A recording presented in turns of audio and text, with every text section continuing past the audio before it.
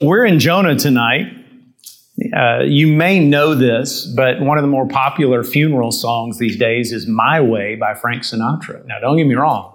I like Frank Sinatra's songs. I mean, I've Got You Under My Skin. That may be the most catchy song that's ever been written, and there's a lot more where that came from. But I don't like My Way, and I especially don't like it in a funeral. I did a funeral once where it was in there, and I just kind of grudgingly let it happen. You know, I said, well, it's your funeral, literally. But I didn't say that, but that was my attitude. I don't like it because it's the opposite of the gospel. The gospel says, I tried it my way, it didn't work. I need to cast all my life upon Jesus, throne of the cross, let him take over, and that's our salvation. Whereas My Way says, I do it my way. And I bring all that up because that's a good, if Jonah had a song, at least at the time these events were happening, it would be My Way. He wanted things his way. Remember, Jesus told Nicodemus in John 3, you can't get into heaven. You can't enter the kingdom of God unless you're born again. You literally have to die and become a new person in order to be saved, in order to be embraced into the family of God. You can't do it your way. C.S. Lewis said there's two kinds of people in the world, those who say to God, thy will be done, and those to whom God says, all right then, have it your way. And that's really the story of humanity. So Jonah, it may not fit real neatly into our theme of uncharted territory. Most of these books are books where the average Christian has no idea what they're about, even though they're in the Bible. Whereas most Christians are familiar with the basic outline of Jonah's story, but I would argue that most of them, all they could really tell you about it is, well, Jonah got swallowed by a fish. And that's pretty much the end of the story in their minds. Whereas that's just the beginning of the story in the actual book. There's so much more to it. So who was Jonah? He was a prophet of God. He was from Judah, the southern kingdom, a little town called Gath-Hepher, which is near Nazareth. He's mentioned in one other book of the Bible, and it's the book of 2 Kings. Earlier, when we were talking about Amos and Hosea, they both preached during the time in Israel of a king named Jeroboam II.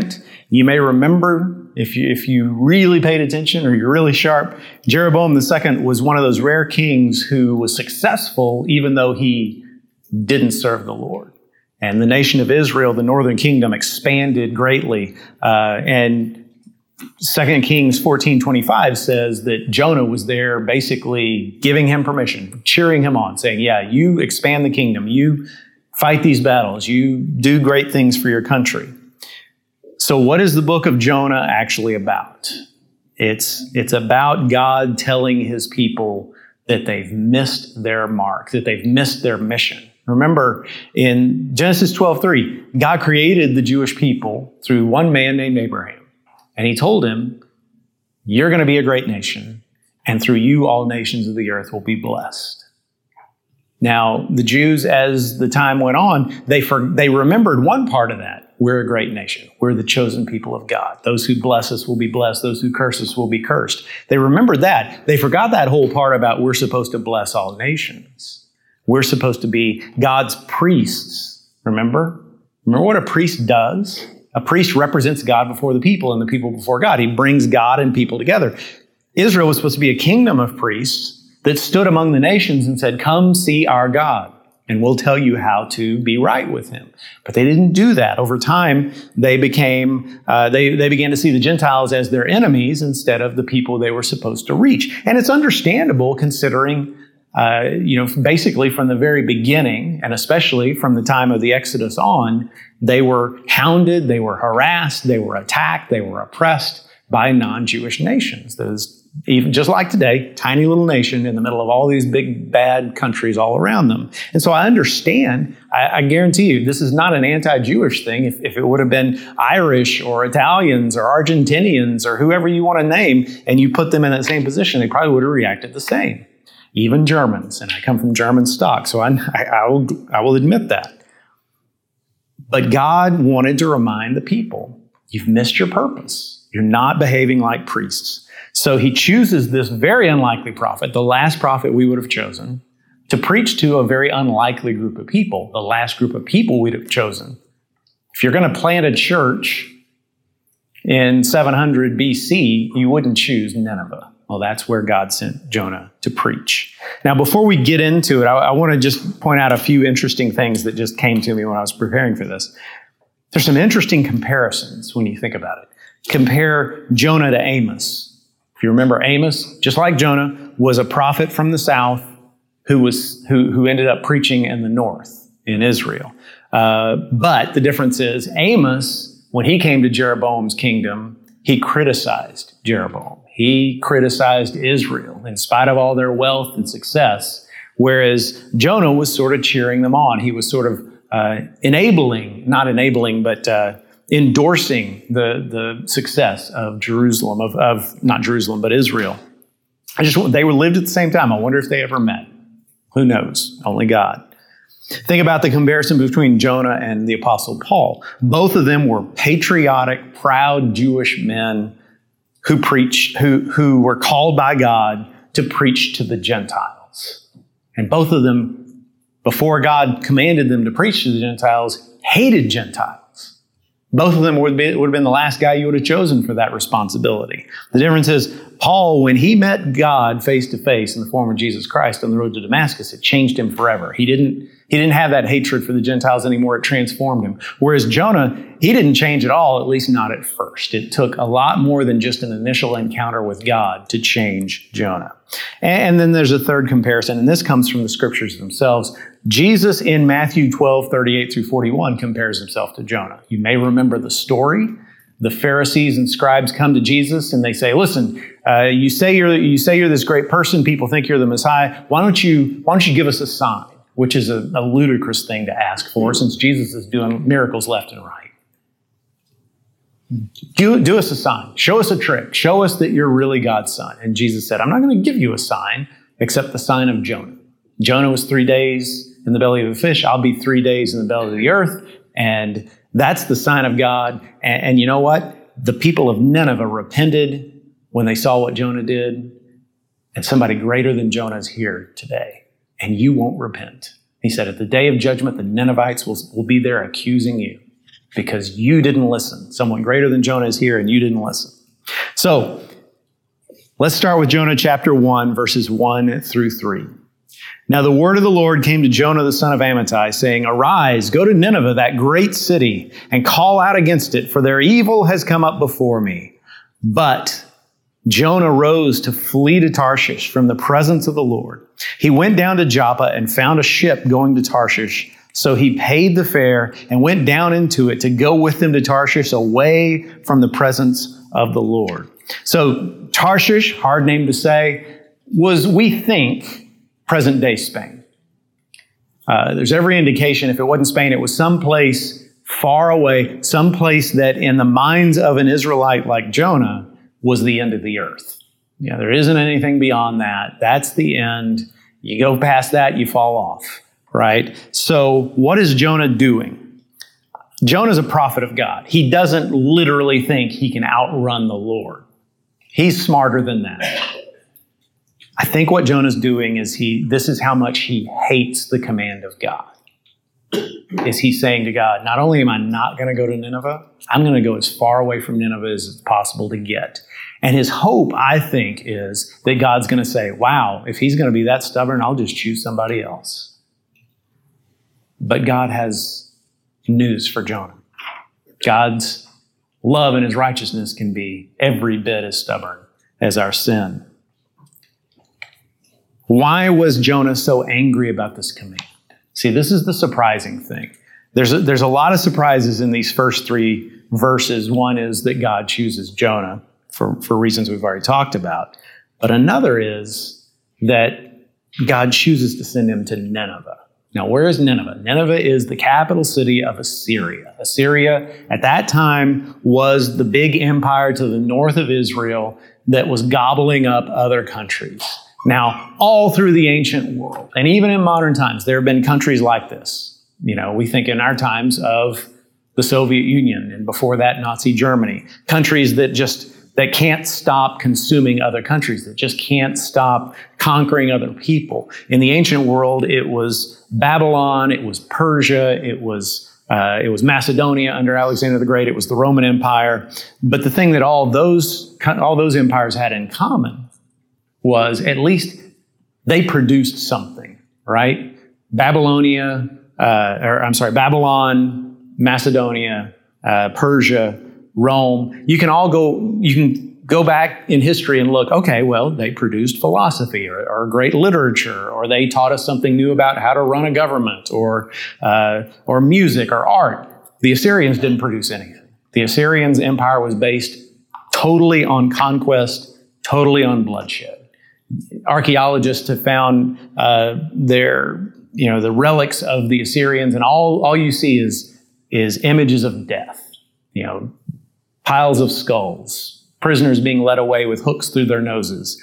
It was a country that just liked to kill. And so if you were an Israelite, it's understandable why you would hate the Assyrians. And so when God says, go and preach to Nineveh, for their evil has come up before me, Jonah knows, no, I don't want to do that. Because if I do that and they repent, which there's no guarantee they'll repent. They're evil people. Chances are they won't repent, but there's a chance that they'll hear about the judgment of the Lord and they'll repent. And if they do, I know you, God. I know that you'll forgive them. And I don't want you to give them a chance. I want you to just drop fire and brimstone on them with no warning whatsoever. And so Jonah runs as far as he can. But God is not going to be outsmarted. A storm arises, a storm so severe that the crusty men of the sea who are in charge of this boat begin to pray and ask everyone on board to pray. And they say to everybody, okay, whatever your gods are, pray. Jonah is asleep. Does that remind you of anybody? Again, another parallel to Jesus. When Jesus and his disciples are crossing the Sea of Galilee, disciples have a similar conversation. Lord, don't you care we're going to drown? You're sleeping here in the boat? These sailors come up to Jonah and say, wake up. Why don't you pray to your God? And Jonah says, well, the truth is, I know why this is happening. I'm a servant of the Most High God. I'm a Hebrew, the one true God. And the reason this is happening is because I'm running away from it. And it's interesting. And this shows the stubbornness of Jonah. Jonah knows that the storm is because of him. He knows that not only is he going to die, all these other men are going to die, and it's his fault. Yet instead of repenting, which is what any one of us, I hope, would do in that situation, Jonah says, just throw me overboard. Once I'm dead, God will stop. Now that's some serious stubbornness, but that's not even the bedrock of his stubbornness. It gets worse. So I'd rather drown than obey God, and yet look what happens next. They throw him in, by the way. Interesting fact about this story is, two interesting things. Number one, Jonah's running away because he doesn't want to preach to Gentiles. He ends up telling Gentiles about God. God gets his way in the end. You can't outwit him. Secondly, this prophet of God ends up acting in a much less righteous way than these pagan sailors. He doesn't care that they're all going to die, whereas those sailors actually, it takes them a long time to throw Jonah overboard. They don't just immediately toss him over the side. They work and bail and row, and they're hoping. And finally, when they throw him overboard, they say, okay, God, forgive us. We didn't want to do this, but you've left us with no choice. And they throw him overboard. Immediately, the storm stops, and they make vows to the Lord. They get saved. It's an amazing story. Jonah ends up being used by God in a way he didn't want to. So here's what happens next. Verse 17, I love this line. And the Lord appointed a great fish to swallow up Jonah. And the Lord appointed a fish. Don't you love that? And Jonah was in the belly of the fish 3 days and 3 nights. Then Jonah prayed to the Lord his God from the belly of the fish. Wait a second. He was in the belly of the fish 3 days and 3 nights, and then he prayed? See, this is how stubborn this man is.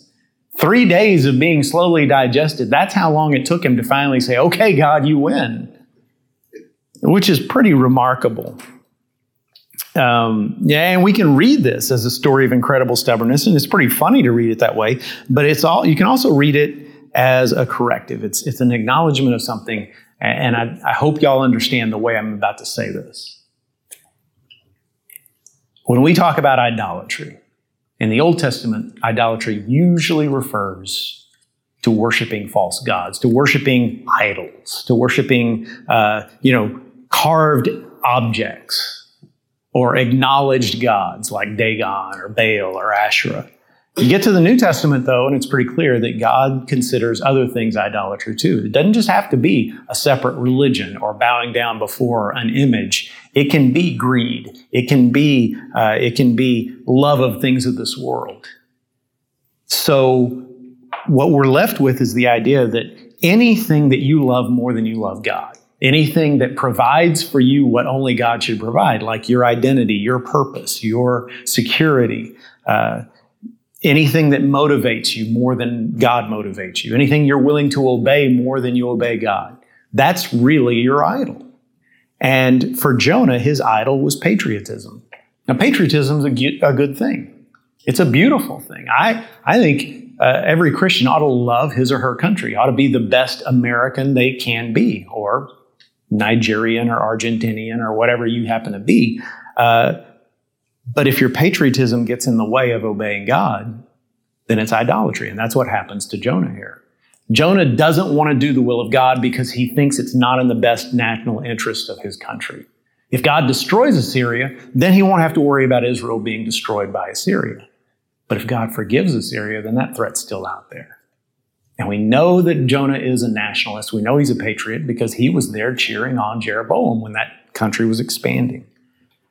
So think about that. It's a perfect example of a good thing becoming an ultimate thing and therefore becoming an idol and hurting our ability to serve the Lord. Now, Jonah starts to pray from the belly of the fish, and it's quite a prayer. So let's read it, verses 2 through 10. I called out to the Lord out of my distress, and he answered me. Out of the belly of Sheol, which is the Hebrew word for the grave, I cried, and you heard my voice, for you cast me into the deep, into the heart of the seas, and the floods surrounded me. All your waves and your billows passed over me. Then I said, I am driven away from your sight, yet I shall look again upon your holy temple. The waters closed in over me to take my life. The deep surrounded me. Weeds were trapped about my head at the roots of the mountains. I went down to the land whose bars closed upon me forever. Yet you brought up my life from the pit, O Lord my God. When my life was fainting away, I remembered the Lord, and my prayer came to you and to your holy temple. Those who pay regard to vain idols forsake their hope of steadfast love. But I, with the voice of thanksgiving, will sacrifice to you. What I have vowed, I will pay. Salvation belongs to the Lord. Now, notice what he doesn't say in that prayer. He doesn't say what you expect him to say, which is, God, get me out of here. In fact, notice the prayer is in the past tense. It's like, I know God's going to get me out of this because that's the kind of God he is. I'm repenting. He's going to forgive me. Everything's going to be okay. It's a prayer of confidence. It's a prayer that says twice, I look toward your temple. It's probably been years since Jonah's been to the temple of the Lord, since he's been in the north in Israel instead of down south where Jerusalem is. It's a confidence in God's grace, and it's, I can't wait to get back and stand in your presence again. And the way it ends, the way the prayer ends, is maybe the most significant statement in the whole book of Jonah. Salvation belongs to the Lord. There's only one way to be saved, and that is through our God. One God, one salvation. And then verse 10, and the Lord spoke to the fish, and it vomited Jonah out upon the dry land. Don't you love how graphic the Bible is? It didn't just spit. You know, when I was a little kid, my mom used to tell me this story, and she always said that the fish spit Jonah up. And I always thought it was just like me spitting out a watermelon seed. And then I grew up and read the Bible for myself, and I saw that word vomited, and I thought, oh, that's a whole different image, you know? That changes the story substantially. So we don't know how much time passes. Maybe it's immediate. Maybe, this is what I always thought, but I can't prove. Maybe the fish spit up Jonah on the coast of Assyria. And it was sort of like God's transportation to get him there. We don't know. Either way, at some point, God said to Jonah, okay, here's your second chance. Go to Nineveh and cry out against it with the message that I tell you. So this time Jonah goes. This time Jonah obeys. Now, let's listen to this message, okay? And I got to tell you, I grew up in such a way that I was a young adult in the late 80s and early 90s, and that was the era of, remember seeker-sensitive church? You remember that whole trend? Where churches said, okay, if we're going to reach non-Christians, we have to stop looking like a church. We have to stop using churchy words. We have to take all the churchy-looking decorations down. You had churches that looked more like shopping malls than sanctuaries. So, and it worked to some extent. Some of you came from some of those churches. This was a very big baby boomer phenomenon. So a lot of baby boomers came into church at that time, got saved because it was different than the stodgy method of their upbringing. I mention all that to say this. There's nothing seeker-sensitive about what Jonah does. Jonah goes to Nineveh, and his message is not a feel-good message. It says, verse 4, Jonah began to go into the city, going a day's journey, and he called out, "Yet 40 days and Nineveh shall be overthrown." That's it. No hope, okay, here's what you should do, no 10 steps to getting right with God. You got 40 days, and then you're all going to die. That's basically the message. The opposite of seeker-sensitive. I mean, any preacher I know and have ever known would have said, oh, this is a terrible idea. This is not the way you speak to lost people. Look what happens, though, verse 5. And the people of Nineveh believed God. They called for a fast and put on sackcloth from the greatest of them to the least of them. Now, why would this happen? First of all, what's going on here? Fasting, we understand fasting. The Assyrians, we find out later when we read further, they didn't just fast from food, they fasted from water. That's an absolute fast. That's something that not even the Bible commands. Sackcloth was a garment, a rough, itchy garment that was a ritual way of expressing mourning or grief. So why would this happen? This is every bit as surprising as if today a Christian evangelist just showed up in Pyongyang and started preaching to the North Koreans, and the next day Kim Jong-un, or whatever his name is, gets on TV and says, I repent, and I command all North Koreans to repent of the way we've behaved for the last 60 years. I mean, would we be surprised at that? Absolutely. And it's no less surprising this happened to Assyria. Now, why did it happen? Some people have pointed out, historians have said that right before this, Assyria, although still very powerful, had experienced for the first time a couple of military defeats. There had also been a plague and a famine and a solar eclipse. So they were on edge. They were starting to think, oh, what's going on in the world? And all of a sudden, this wild prophet shows up out of nowhere, maybe skin a little bleached, right, from all that digestive juice, maybe smelling a little bit like whale barf. I don't know. It's just this weird circumstance. This guy just shows up and starts preaching doom. And so a message that ordinarily wouldn't hit at all finds a willing audience. And you have to understand, and I think some of you, maybe all of you know this, that's the way God works. God doesn't send us to people that he hasn't prepared.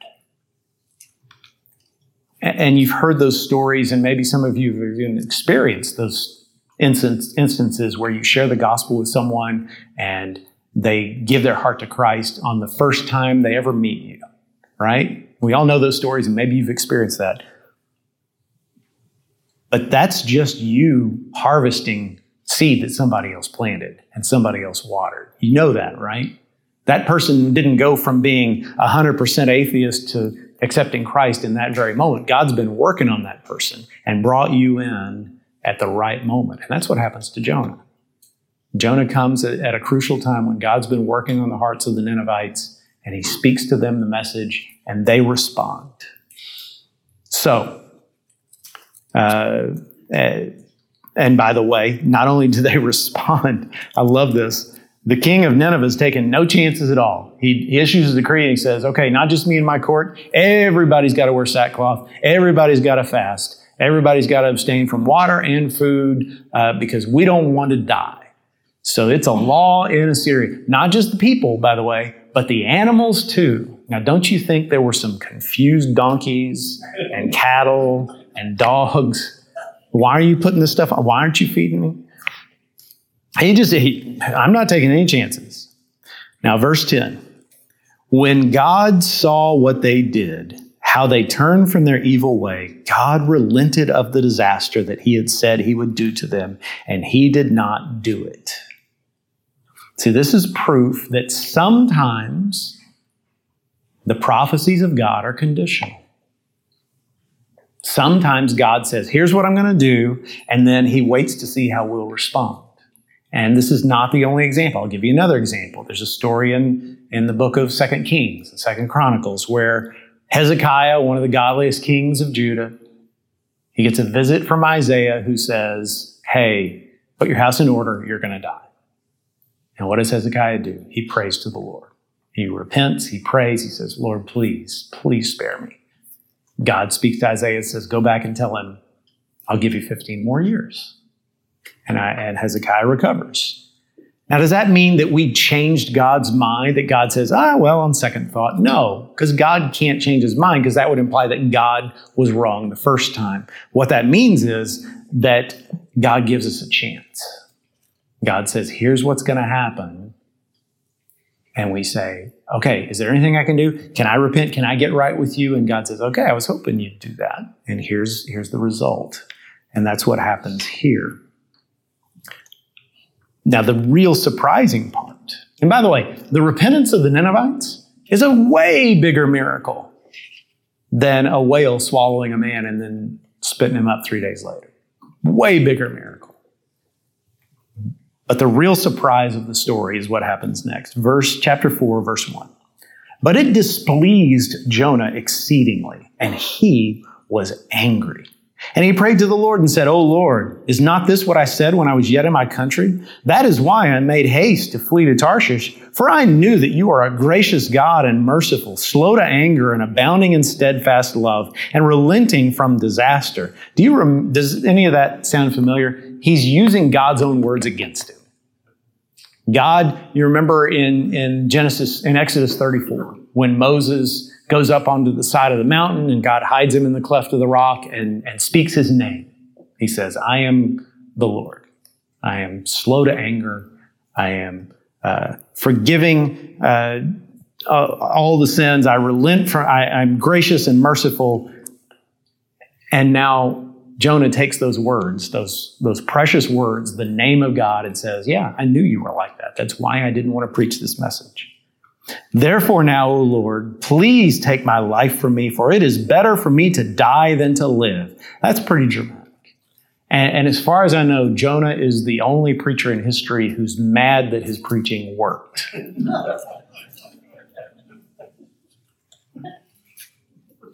Yeah. I mean, can you imagine? Again, back to that example of a Christian evangelist converting all of North Korea. Man, that evangelist would tell that story every time he preached from then on. And I would too. Jonah's angry enough he wants to die. He'd rather die than live. And then it gets worse. Verse 5. Jonah went out of the city and sat to the east of the city and made a booth for himself there. He sat under it in the shade till he would see what would become of the city. So essentially, Jonah's going to camp out and say, okay, there's still a chance that the Ninevites will go back to their old ways and I'll still get to watch them burn. So that's why he's camping out. Now the Lord God appointed a plant and made it come up over Jonah, that it might be a shade over his head to save him from his discomfort. So Jonah was exceedingly glad because of the plant, which tells you how long he was sitting there. It doesn't say that this is some supersonic plant. It takes a while for a plant to grow up out of the ground and be large enough that it shades somebody's head. But when dawn came up the next day, God appointed a worm that attacked the plant. By the way, same term. He appointed a big fish. Now he appoints a worm that attacked the plant so that it withered. When the sun rose, God appointed a scorching east wind, and the sun beat down on the head of Jonah so that he was faint. And he asked that he might die and said, "It is better for me to die than to live." But God said to Jonah, Do you do well to be angry for the plant?" And he said, "Yes, I do well to be angry enough to die." And the Lord said, "You pity the plant for which you did not labor, nor did you make it grow, which came into being in a night and perished in a night. And should I not pity Nineveh, that great city, in which there are more than 120,000 persons who do not know their right hand from their left, and also much cattle?" See, this part of the story seems comical to us, but it's deadly serious to God. When God says, "I pity Nineveh," we hear pity and we think of, "Oh, well, isn't that too bad? You poor little dear." But it's the word for compassion. And the word for compassion in the Bible refers to, I'm attached to that person. What happens to them in some sense happens to me. When they hurt, I hurt. When they cry, I cry. When they die, a little bit of me dies with them. Which, by the way, is the way God wants us to feel about the people in our lives. God says, I'm attached to the Ninevites. I pity them. I have compassion for them. They're a part of me. And then he calls them people who don't even know their right hand from their left. He makes them sound like little children, which sort of sounds like Jesus, doesn't it? Forgive them, Lord, for they know not what they do. And Jonah, meanwhile, is over here upset about a plant and mad because he's not going to get to watch 120,000 people die painfully, slowly. And it makes you wonder, why did God stick with Jonah? Why didn't God say, "Okay, I've had enough of you"? Because the whole story is not just about changing Nineveh. The story is about changing Jonah. And through Jonah, changing us. So there's a reason why this book is in the Bible. God wants us to learn from this. God knows there's a little Jonah in all of us. The funny thing about the story, the strange thing about the story, is it ends with Jonah still not on board. But I believe Jonah eventually saw things God's way. And the reason I believe that is, how else would we know this story? I believe eventually Jonah repented before God and said, "Okay, God, you were right, I was wrong." And then started telling his story to others and saying, "Okay, let me tell you what the Lord said to me and what he put me through. Learn from my mistakes. Let's be like God and not like me." So that's good news. Good news is God's love is stubborn. More stubborn than our sin. He will chase us and chase us and chase us to the very gates of hell. And if we want to go to hell, we got to go over his dead body. God's love is stubborn. The bad news is God's righteousness is stubborn too. And that means if you're a child of God, you don't get to say, "Well, everybody else is hateful. I'm going to be hateful too. Those people are evil. Well, I'm going to treat them the way they treat me." God's not on your side when you act like that. He expects you to obey his command, to love your enemies, to pray for those who hate us. If there's sin in your life you refuse to deal with, God's not going to let you off the hook. The most miserable people I've ever known are Christians who are out of the will of God, because God refuses to let us be happy in our sin. He loves us too much for that. His righteousness is too stubborn. Jonah finds out you can't out-stubborn God. And that's annoying, but it's also beautiful. Now, earlier this year, I read a book called The Prodigal Prophet by one of my favorite authors, Tim Keller, and it's about the book of Jonah. You may think, what a weird name for the book. His point is, the story of Jonah sort of parallels the prodigal son story. And we all know the prodigal son story from Luke 15. I won't recap it, but in the first part of the book of Jonah, Jonah's like the younger brother who runs away from his father, who says, "I don't want you. I don't want your plans. I don't want anything. I just want to get away." But in the second half of the book, he becomes like the older brother, which when you read Luke 15, read it from start to finish, not just the parable, but the whole chapter, you find out the older brother in the parable of the prodigal son is really the main character. That's who Jesus was telling the story about, because he was telling the story to the Pharisees. You start Luke 15, and it says, the scribes and Pharisees were mad at Jesus because he hung out with sinners. So he says, well, the reason I hang out with sinners is my father's like a shepherd who loses a sheep, and even though he's got 99 safe in the fields, he goes out where it's dangerous to rescue that one lost sheep. And my father's like a woman who's got 10 coins, and when she loses one, she doesn't say, well, I've still got 9. No, she turns the house upside down to find that one coin. That's what my God is like. And then he tells the story of the prodigal son.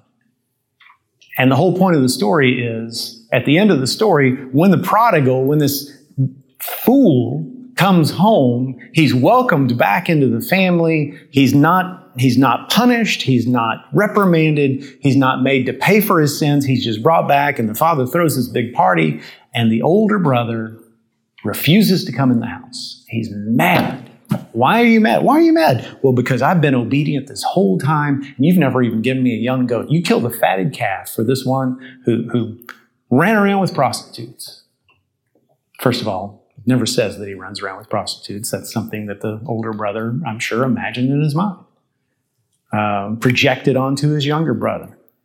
Second of all, he's not happy. He's dishonoring his father, first of all, by making his father leave the party and come out to him. Second of all, he's breaking his father's heart. Any of us who are parents know the one of the most painful things we can experience is division between our children, right? We would do anything to bring our children back together. And one of the greatest things to see is when our children love each other and are getting along. So he's breaking his father's heart.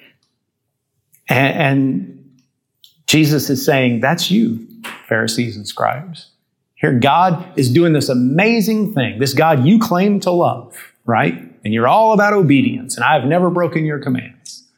And yet here God's doing this amazing thing. He's sent me into the world to rescue humanity, and you're mad about it. Why? Because a few prostitutes and tax collectors are getting into the kingdom, and you don't like the fact that there's people in your country club that you don't think qualify.